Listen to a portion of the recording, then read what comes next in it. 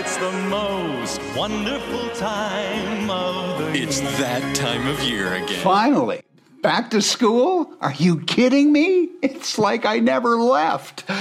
Emotionally scarred is such a loaded word, but I managed to trace back my tipping point to being hazed in the boys' shower back in kindergarten. That was the moment when I first learned how to lie and get away with it, and I never looked back.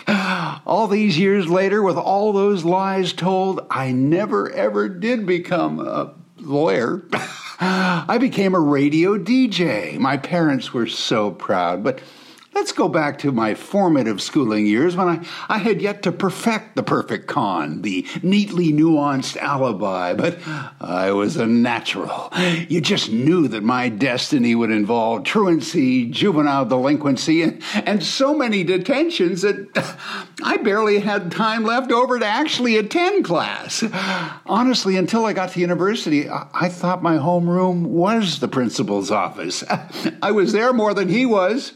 In retrospect, I was the lucky recipient of much psychological testing still yet to become commonplace in schools, and me, apparently a true pioneer. Who knew? To think it all got started with me donning my first dunce cap in grade 1. I thought it was a Halloween contest. Soon the dreaded black strap appeared more regularly.